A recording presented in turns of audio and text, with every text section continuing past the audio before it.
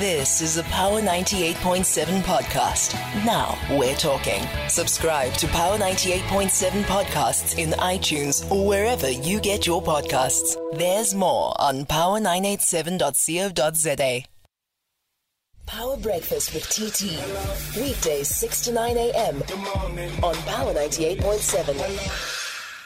All right, we continue now, revisit the happenings at The Hague last week and what the fallout from that will be going forward. So we heard from the Director General in the Department of International Relations and Cooperation on Friday. We spoke to him following South Africa's presentation to the International Court of Justice. Zane Dango acknowledged that relations between South Africa and Israel remain strained, but expressed confidence that through further engagement, relations could be restored. Well, this is us. Now we await the ruling by the International Court of Justice following presentations by both sides. Let's speak to Professor in Public International Law and incumbent of the South African Research Chair in International Law at UJ, Professor Henny Strydom. Good morning and thank you for your time.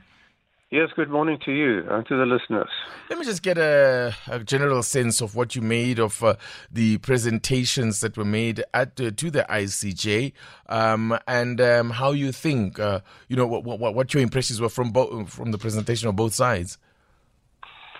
Well, I think South Africa has presented evidence and arguments which will make it possible, at least for the court, to positively respond to the request for interim measures, because the threshold for engaging the court on that matter is not a very high one. All that South Africa has to show is that there's a plausible cause for granting interim measures to protect the civilian population against further harm.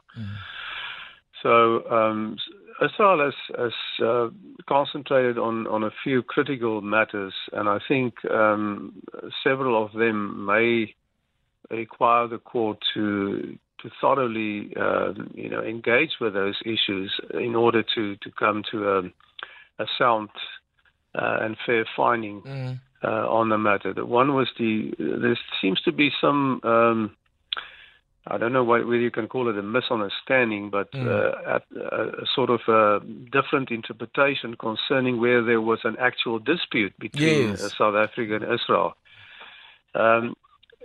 Israel saying that, well, not all sort of possibilities have been exhausted, and there was no actual bilateral engagement between the two countries to get to an understanding of the issues South Africa has raised. How big an issue could that turn out to be, Professor? Because it seems to me that if that is upheld by the court, it could provide a very easy out for the judges, in the sense they're not even going to have to rule on the genocide if jurisdictional issues and as such were not complied with. Yeah, you're absolutely right. It is crucial to the case because whether there is a dispute or not is a matter that lies at the heart of whether the court has jurisdiction.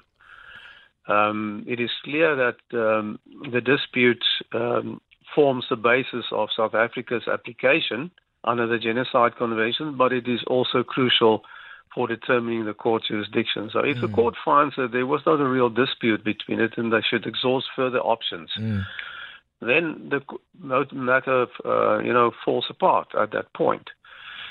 But I think the sort of the nature and scope of the threat faced by the civilian population and what South Africa has put forward concerning the dispute between itself and Israel on the Genocide Convention's application and interpretation could sort of save the day.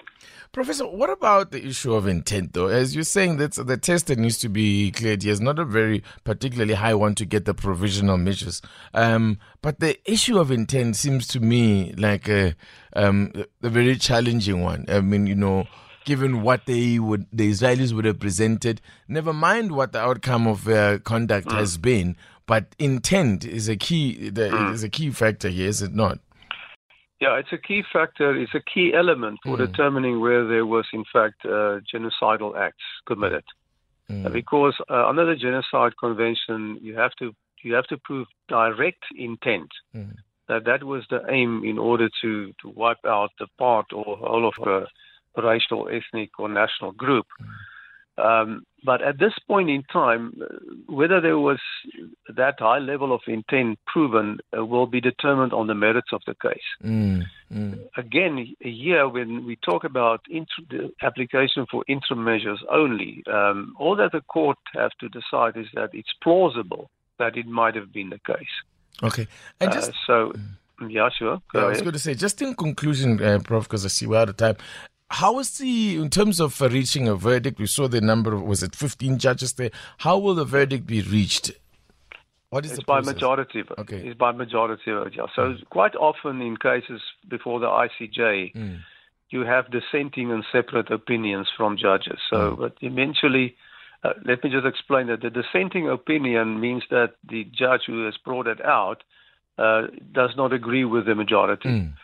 A separate opinion means that the judge agrees with the majority but has a different route to reach that point. So it will be interesting to see whether there will be, or how many dissenting and separate opinions there will be, and what the majority is. So that is another, and I think, interesting aspect of the outcome of the case. And crucially, it's not appealable. It's not appealable, yes, that's right. Yeah. Professor Strydom, thank you so much for your time. Thank you. Have a good day. Thank you. Professor Henny Strydom is with Professor in Public International Law at UJ. You've been listening to a Power 98.7 podcast. For more podcasts, visit power987.co.za or subscribe wherever you get your podcasts.